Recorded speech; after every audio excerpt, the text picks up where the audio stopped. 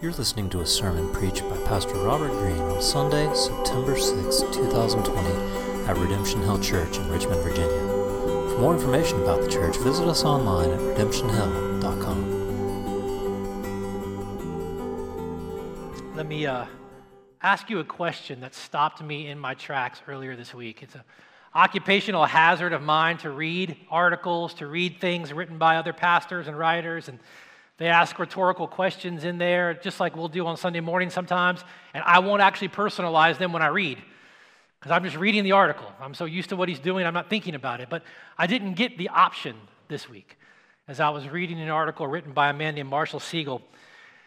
And towards the beginning of the article, he asked this question: when was the last time you were mesmerized by Jesus? That was the question. I could have read it 1,000 times over the years and kept reading to see what he was going to say about it, but this time I stopped. And I feel like it was the Holy Spirit that just stopped me and said, why don't you answer the question? When was the last time you were mesmerized by Jesus? As Siegel continued to write, he'd ask a similar question another way. Does Jesus captivate your heart?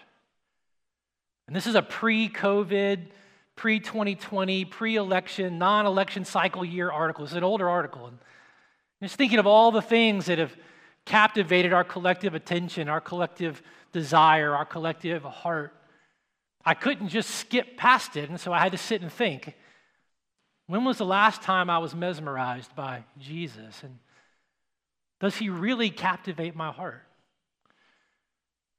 As Siegel continued to write, he made it very clear that if our hearts are not mesmerized by Jesus, if Jesus isn't captivating our heart, it's not because there's anything missing in him. It's not because there's a deficiency in him somewhere. As the writer of Hebrews says in Hebrews 1, Jesus is the radiance of the glory of God and the exact imprint of his nature. It's Jesus who upholds the universe by the word of his power. If we're not captivated by him, it's not because there's a deficiency in him. And as he kept writing, here's what he said. He said, Jesus radiates the beauty and the worth of God, embodying infinite wisdom, infinite justice, infinite strength and love, perfectly and forever. Jesus carries every continent, every planet and galaxy with less than a pinky, with just the sound of his mouth. 7 billion people will take their next breath because and only because he gives it to them. There's more power in him than in all of the waves in all of the oceans. There's more wisdom in him than in all the world's universities. There's more purity in him than the finest diamond. There's more courage in him than the bravest soldiers in the fiercest of wars. There is more gentleness in him than in a mother with her newborn child. There is more justice in him than in any human court or judge. There's more love in him than we have ever asked or known or felt. And that power, that wisdom, that love, that radiance came to earth and died for you, making peace by the blood of his cross. And yet, if we're really honest, we yawn about it. I yawn about it. When was the last time you were mesmerized by Jesus? Is your heart captivated by him? Or have you become so accustomed to him that you've forgotten what it was like to not be able to see him? That was the question. Have we become so accustomed to him that we've forgotten what it was like to have the windows, the eyes of our heart literally closed with blackout curtains to his glory and his peace and his beauty and his justice, blind to his purity and love? Have we forgotten what it was like before, Paul said, God said, let light shine out of darkness, and shone into your heart to give you the light of the knowledge of the glory of God in the face of his Son? Siegel would go on to bring his article towards a close by saying, when you open the Bible looking for Jesus, remember, not everyone can see him like you can. And if we knew what we had been given, if we were captivated by it, maybe we wouldn't take it for granted the way we do. Maybe we wouldn't yawn. We would rejoice. We tremble, and we gaze at him in his word. This morning, as we open God's word together and seek to see Jesus as we do every time we're together, we're going to pray and we're going to ask God to remind us of what it is for the first time or the first time in a very long time, of just what he has given us in his Son. So let me pray for us as we begin to open up his word. Father, in the time that we have left together this morning, I just ask that you do the miracle that only you can do in our hearts by your Holy Spirit, wherever we are this morning, here in this room, here in our homes, on our sofas, wherever we are.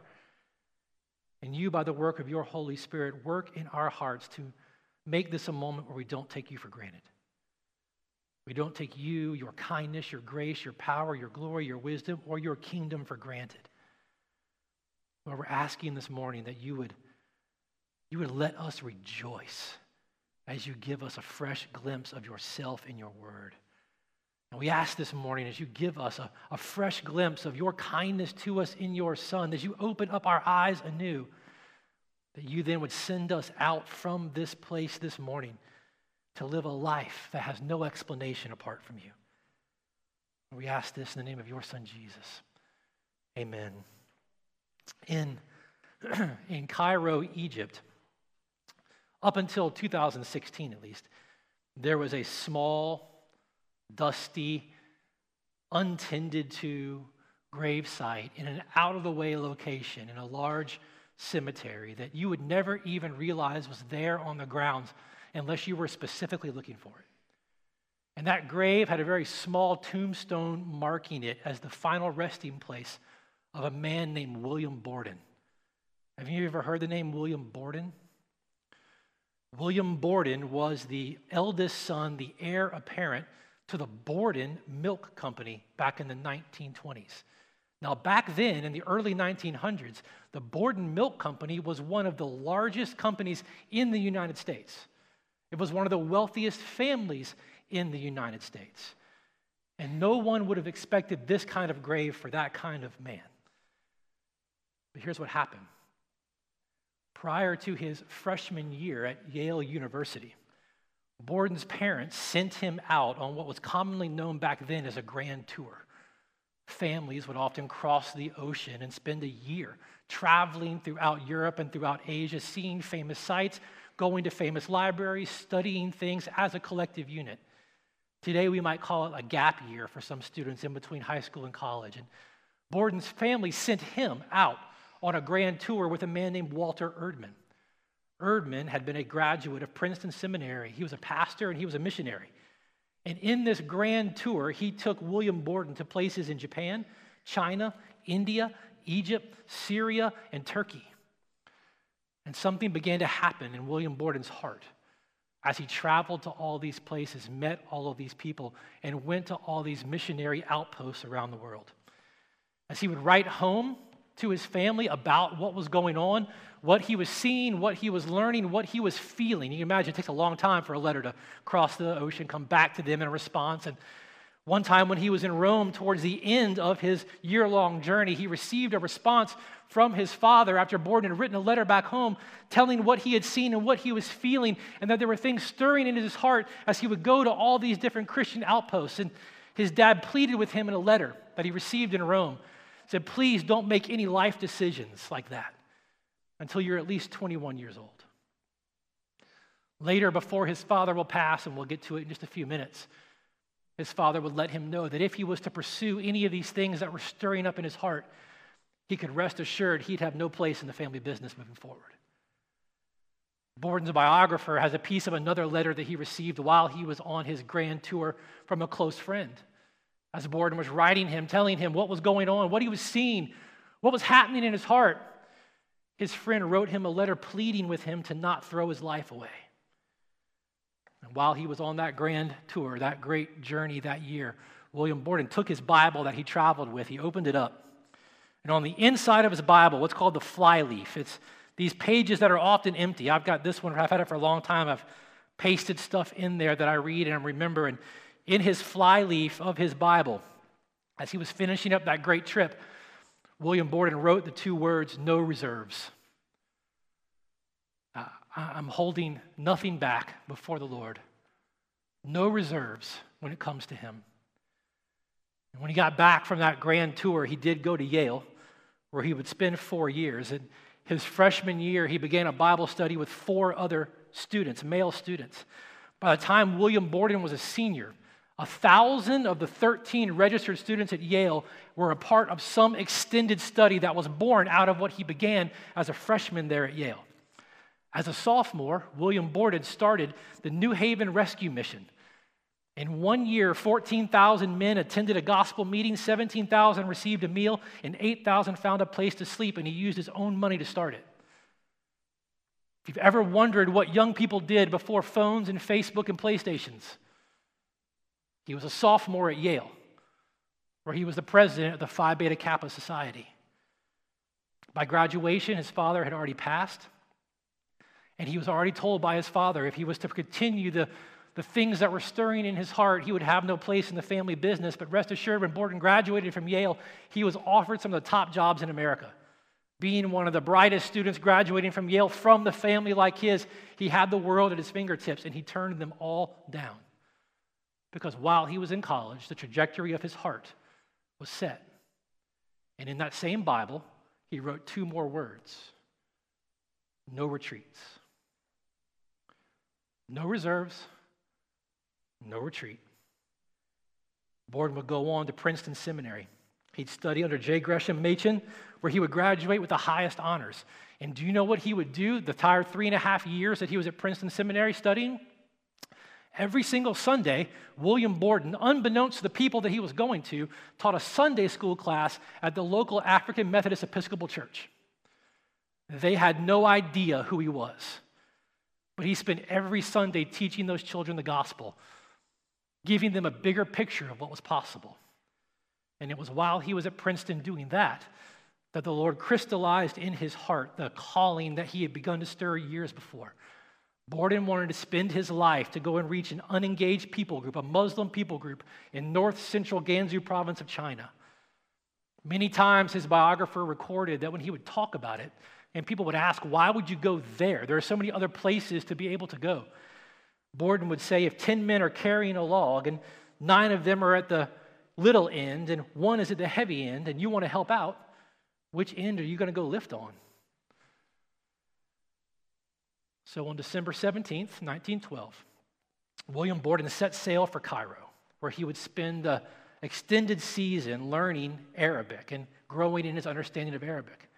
He boarded that ship with a Syrian family. He shared a space on the ship with a family from Syria. He then lived with that family from Syria in Cairo. While he was in Cairo, getting a better grip on his Arabic to go and reach this particular group of people, he began a tract, a gospel distribution process there in Cairo, Egypt, and would preach on the sidewalks there in Cairo in his learning of Arabic in a Quranic style. But here's the thing. Being so close to the people of the region also meant being very close to their diseases. And so 90 days into his stay in Cairo, William Borden contracted cerebral meningitis. 19 days later, April 9th, at the age of 25, he died. And the heir apparent to one of the largest companies in America at the time was buried in a hand-nailed, simple wooden coffin with a piece of concrete on top of it. And in the days before he died, in that same Bible, he wrote 2 more words: no regrets. No reserves, no retreats, no regrets. On that simple concrete slab, along with his name and his dates of life, there was this statement: apart from faith in Christ, there is no explanation for such a life. That's a man who had been mesmerized by Jesus, whose heart had been captivated by Jesus. He's a historical example of the very thing Jesus is trying to get across to those who have ears to hear in the parables we're looking at this morning. If you've been with us at all through the summer season, really, we've been taking time each week to look at a number of the different parables that Jesus has taught about his kingdom and about him as king and what it means to be a part of his kingdom. And just to give you a heads up, we've got one more week with it. Next week will be our last week looking at some of these parables, and then we're going to jump back into 1 Samuel. But this morning, we have before us two very short and two very simple parables. But it's two short, two simple parables that together Jesus intends to drive home one meaning. He intends to drive home to those of us who will hear what the source of a life lived is that can't be explained apart from him. These two parables together are meant to drive home the surpassing value of treasuring Jesus and his kingdom above all things, what it looks like to be captivated and mesmerized by him, what it is to have and to be driven to have a life lived like the one of William Borden. So Jesus would say this in verse 44. The kingdom of heaven is like a treasure hidden in a field, which a man found and covered up. And then in his joy, he goes and sells all that he has and buys that field. So it's okay to read it like a human at first and go, who doesn't love the idea of buried treasure? It's a great story. It would have been something very familiar to Jesus' hearers at the time, even though it's unfamiliar to us. We don't talk much of and go out on many searches for buried treasure, although some of our most favorite movies are about that very thing, aren't they? So I had to look it up just for your own enjoyment. The largest hidden treasure discovered in American history, do you know, was discovered in 2014? I didn't know this. I had to go find it out. Have you heard the story? A husband and a wife from Northern California were walking their dog. And they were walking their dog along a dirt path. And in the dirt path, they saw something sticking up. When they went back to examine what it was, they kind of dug away, and it was an old tin can. And they began to dig to get the tin can out, and they discovered there were more tin cans with it. So they dug, and they got all the tin cans out. And every tin can that had been buried was filled with original gold coins minted in San Francisco between 1847 and 1894. You want to guess the value? 2014, right? You don't have to adjust for inflation. 2014. 10 million. One single coin in particular, there was something about its minting in the whole process. One particular coin in those cans was worth $1 million in itself. No, we all dream of those kinds of things, and we like movies of those kinds of things, but in Jesus' day, it was a little more common for something like that to happen. Remember, they had no banks. They had no stock markets. For the majority of people in his day, their wealth, their assets were tied up in their homes and their livestock and their agriculture and their land.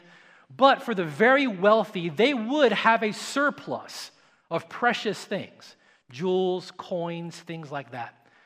And what they would do with many of those things is put them in a vessel, like an earthen vessel, and bury them somewhere on their land, because at any point and at any time, a neighboring tribe, a neighboring village, a people may come and try to take over land.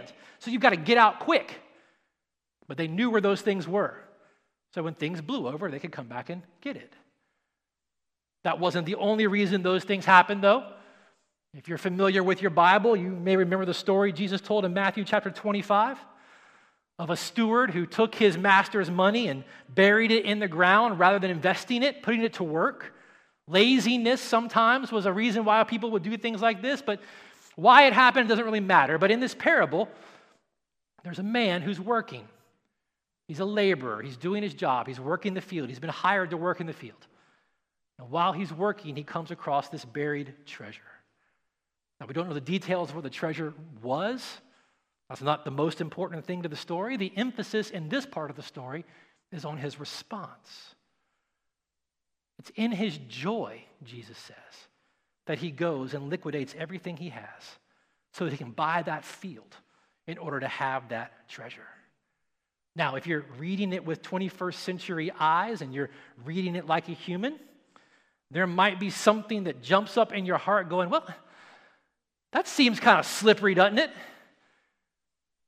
If he'd been hired by someone to work on his land and he comes across a treasure and he covers it back up and gets the money he needs to come back and buy that land, that doesn't seem super ethical, does it?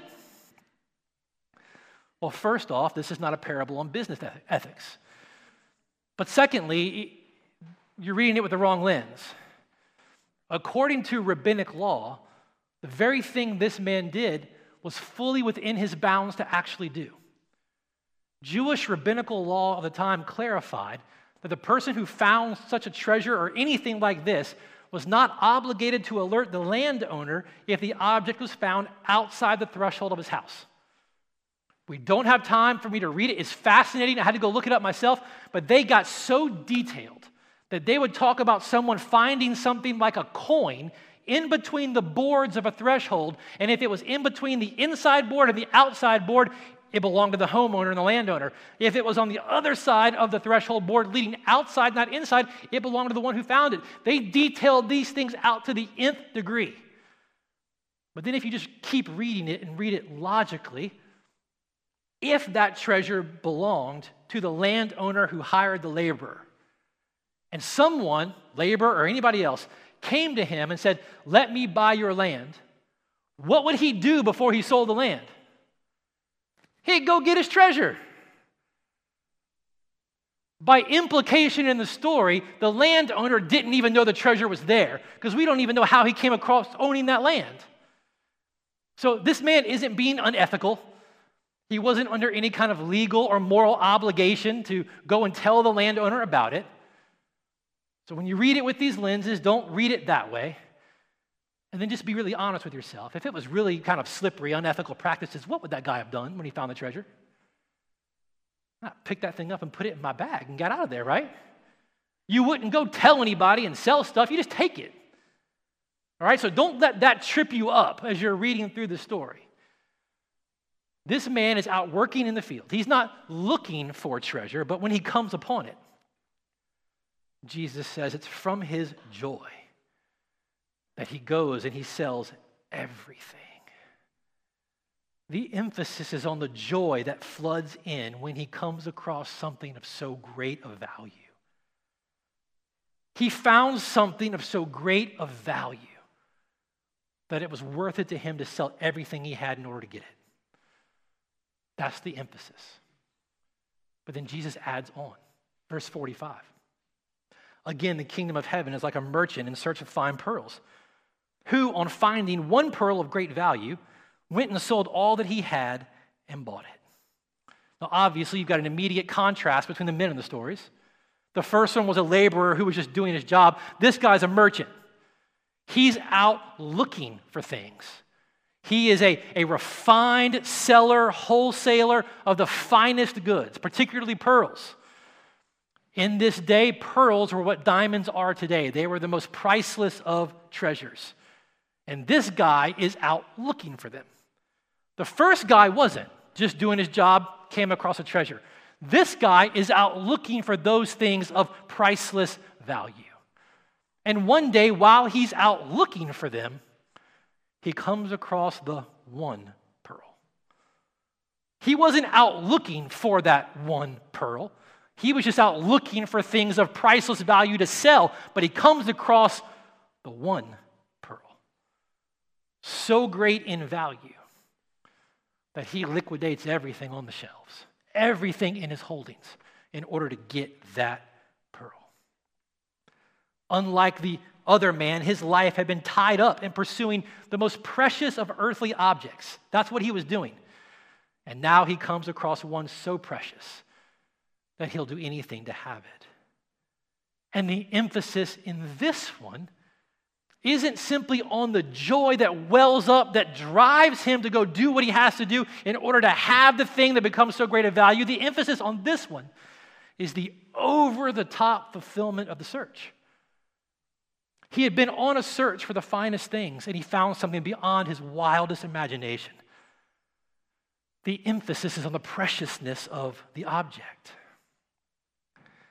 And so in taking the two together, how do we begin to understand the main emphasis, the primary thrust of what Jesus is trying to communicate? Well, to really grasp it and understand it, we can do it best by making sure we don't fall into the two primary ditches that people tend to fall into when reading these parables. And the first one is simply this, and I'll be pretty blunt about it. You and I are not the treasure being sought or the pearl being found. That is one of the first ditches the church has historically fallen into in trying to understand what Jesus is talking about here. And I don't know exactly when it happened. I imagine it happened as early as when people started retelling the stories of Jesus. Unchecked pride, deception, mixed together for bad teaching,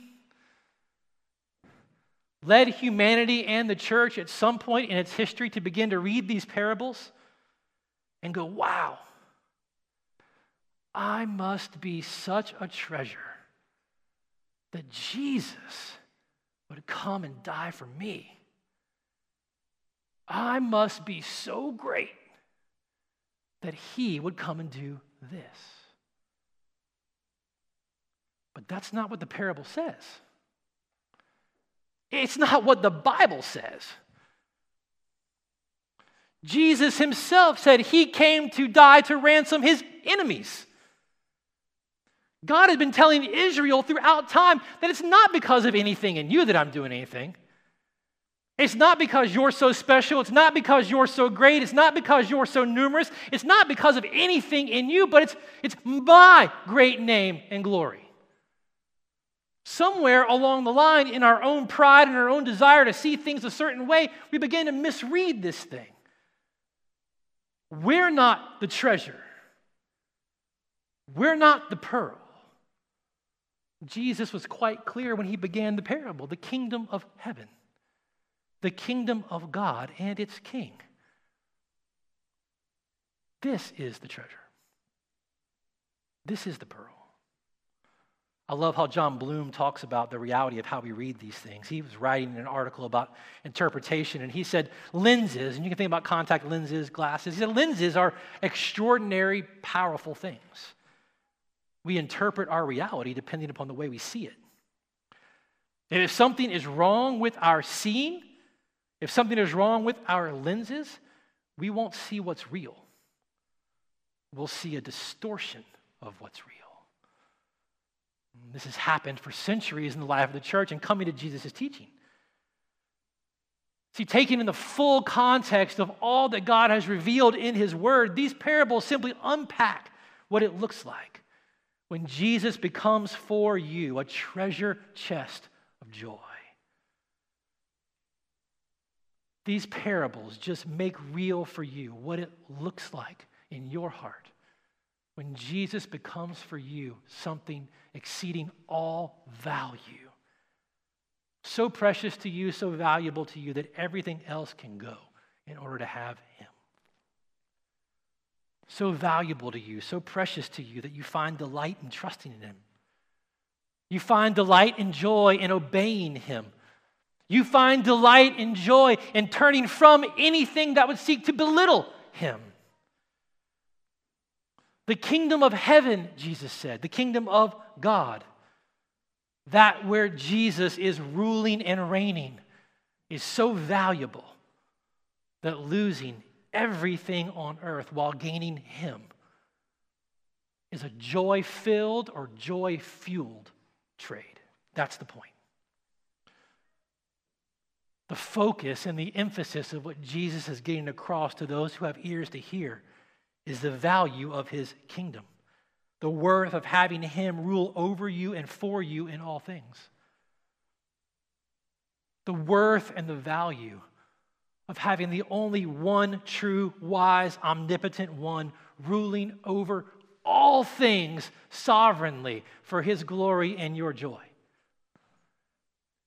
When you have him, when this treasure is yours, you can know that in all things, regardless of circumstance, all things will be working together for your good and His glory. You can know with certainty that in the end, this king and this kingdom is going to triumph over all evil. As we saw on Friday in the briefing in Romans 16, you can know for certainty when you have Him, when He is your king and you have a place in His kingdom, a day is going to come when He is going to triumph over all evil and you will stand on the neck of evil itself. This kingdom and this king is the real treasure. And if it costs you everything, Jesus is saying He's worth it. In His joy, Jesus said, this man liquidated everything he had in order to have Him. Now, lest you just think this is the stuff of parables. This is the stuff of good teaching moments. You just have to kind of keep reading the Bible. Just keep reading the story. You might be familiar. We talked about it earlier in the summer if you were with us. There was a day that came in Bethany when a woman named Mary, after her brother Lazarus had been resurrected from the dead by Jesus, and Jesus and His disciples gathered in the home of her and her sister, that Mary came into the place where Jesus and His disciples were reclining together. And in John 12, John says, Mary took a pound of expensive ointment made from pure nard and anointed the feet of Jesus and wiped His feet with her hair. Now, I read that because in John chapter 12, verse 3, this expensive ointment John talks about, that word expensive is the exact same word Jesus uses in the parable when He talks about a pearl of great value. Great value and expensive are the exact same word in the original language. They're just translated to fit the stories differently. What Mary did made the disciples so nervous and Judas so upset, if you remember the story, that he got mad. He said, "Why would you do this? You should have sold that expensive ointment for 300 denarii and given it to the poor." Now, it helps to know that 1 denarius was the average day laborer's rate. So 300 denarii, you can imagine, is 300 working days' wage, a whole annual salary. For Mary, it might have very well been tied up in this ointment as a nest egg for her future. But what had happened? Mary saw Jesus as exceedingly precious, surpassingly valuable, that she literally poured her future on His feet. And in doing so, she demonstrated to everyone who was there what was most precious, most valuable to her. It's a heart captivated by Jesus, mesmerized by Jesus, the one in whom there was more power than all of the oceans on the earth, more wisdom than all the universities, more purity than the finest diamonds, more courage than the bravest soldiers, more gentleness than a newborn's mom, more justice than any human court, and more love than we have ever known. It was the one who would give His life for her, making peace by the blood of His cross.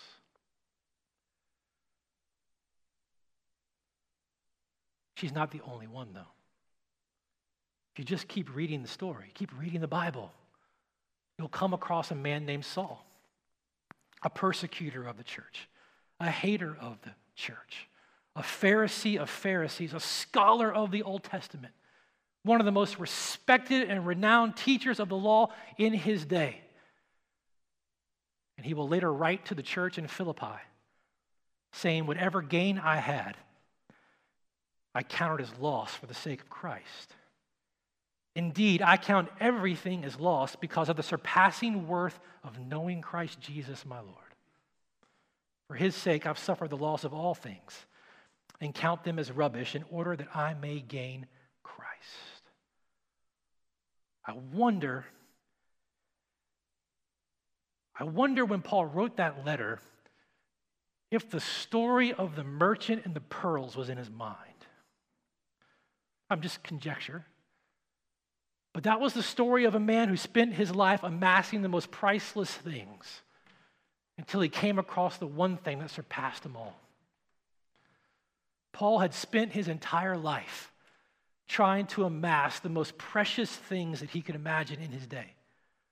A pedigree and a performance before the Lord that surpassed all of his peers.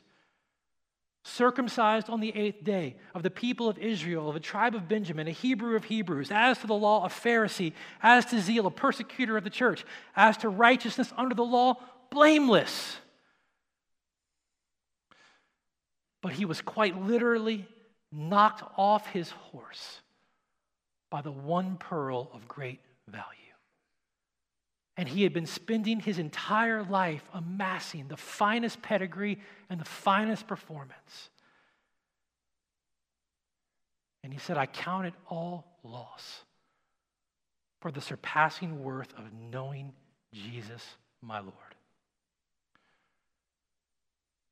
A heart captivated by Jesus. Mesmerized by Jesus. As one writer said, Jesus became to Paul both an infinitely priceless treasure to gain and a supremely precious pearl to know. So you and I are not the treasure. We're not the pearl. But on the second hand, if we're going to be careful as we understand it, we got to watch the second ditch too. You might get the treasure right, you might get the right understanding, but here's the second place. For centuries throughout history, we tend to fall off the track. You can't buy this king, and you can't buy this kingdom.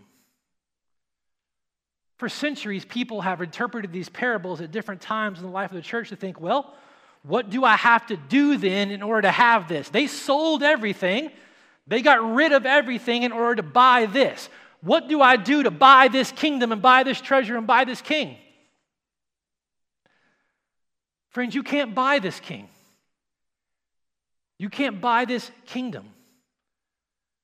The point of both of those men in the parable selling everything they had in order to gain the treasure was to show where their heart was in response to the thing of so value they came across.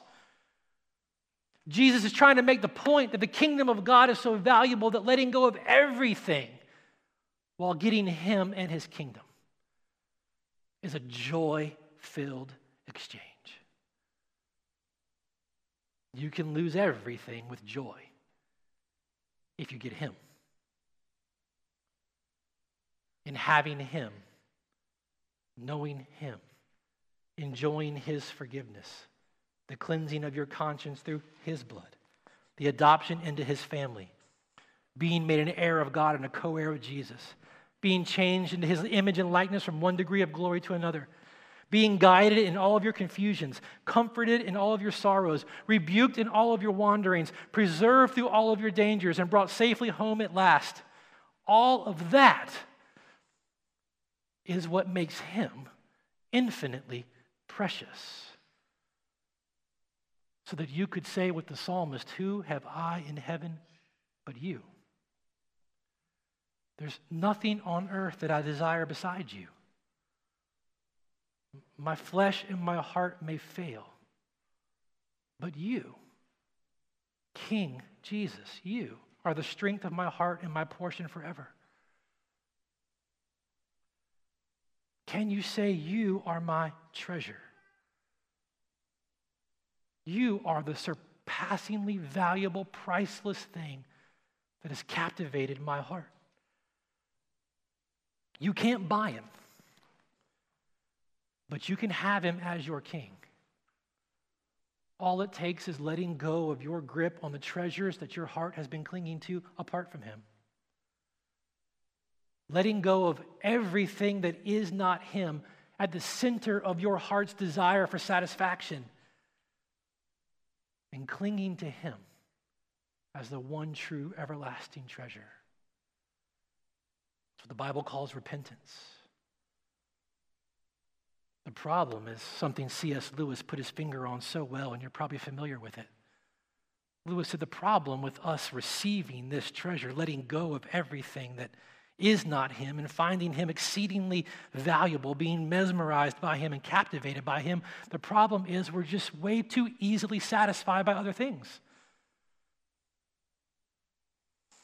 You may have even read it for yourself in The Weight of Glory that Lewis wrote. He said, you and I are so content sitting in the street making mud pies because we can't seem to believe that the offer of a holiday at the beach is really real. It's just too good to be true. And so we're far too easily satisfied. We satisfy ourselves with broken plastic toys from a world in rebellion to the King. Broken cisterns, Jeremiah told Israel, they can't really hold water. And it makes no sense when infinite treasure and satisfaction is offered freely by him. So listen to him this morning. He says, come, everyone who thirsts.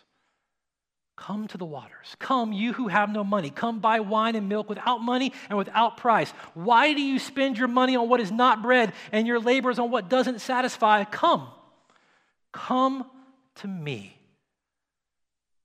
Trust me. I'm the treasure. I'm your treasure.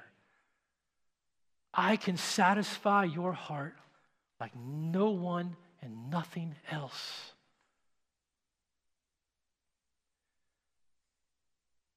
Let me ask you, friends, what is the kingdom of God worth to you? You know the clearest way to find out how much you value something? The clearest way to find out how you value something is what you're willing to give up in order to keep it or have it. What's the kingdom of God worth to you? You can't buy entrance. You can't buy the king. You can't buy the kingdom. But it will cost you everything. But if you get him, what have you really lost?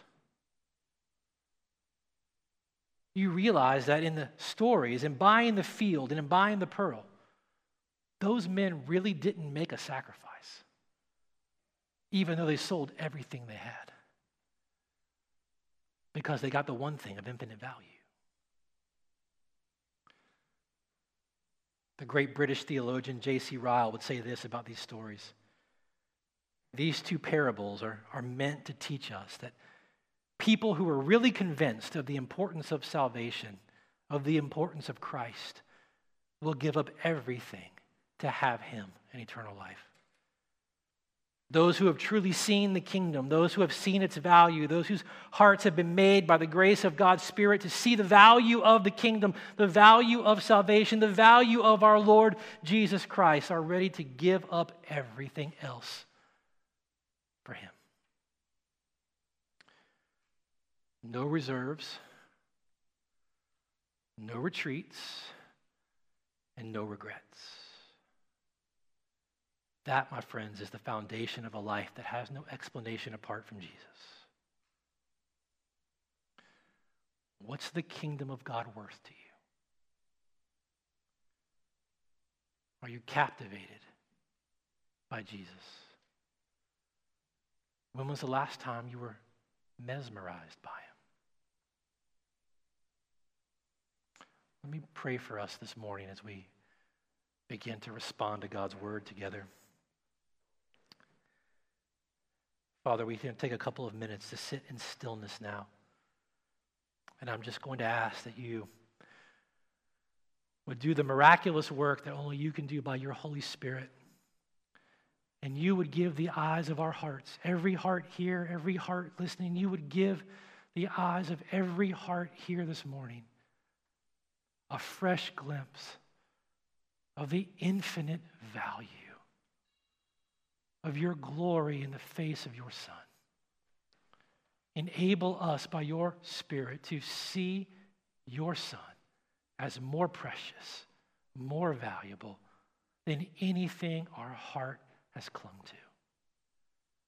Lord, it takes a work of your Spirit in our hearts, a deposit of courage by your Spirit in our heart to let go of the things we've held so tightly to, the things of the world we've gripped onto to provide joy, to provide hope, to provide assurance, to provide satisfaction, to provide security, all the things that we've grabbed that are not you. To let go of them requires a courage that comes from you. And I ask this morning that you would give us so clear a sight of your Son that it wouldn't even be hard to let go. It's no sacrifice to gain you, the treasure of infinite eternal value. Lord, I ask this morning for your glory, for our joy, you would do that work in Jesus' name. You've been listening to a sermon preached at Redemption Hill Church in Richmond, Virginia. For more information about the church and to hear other sermons like this, visit us online at redemptionhill.com.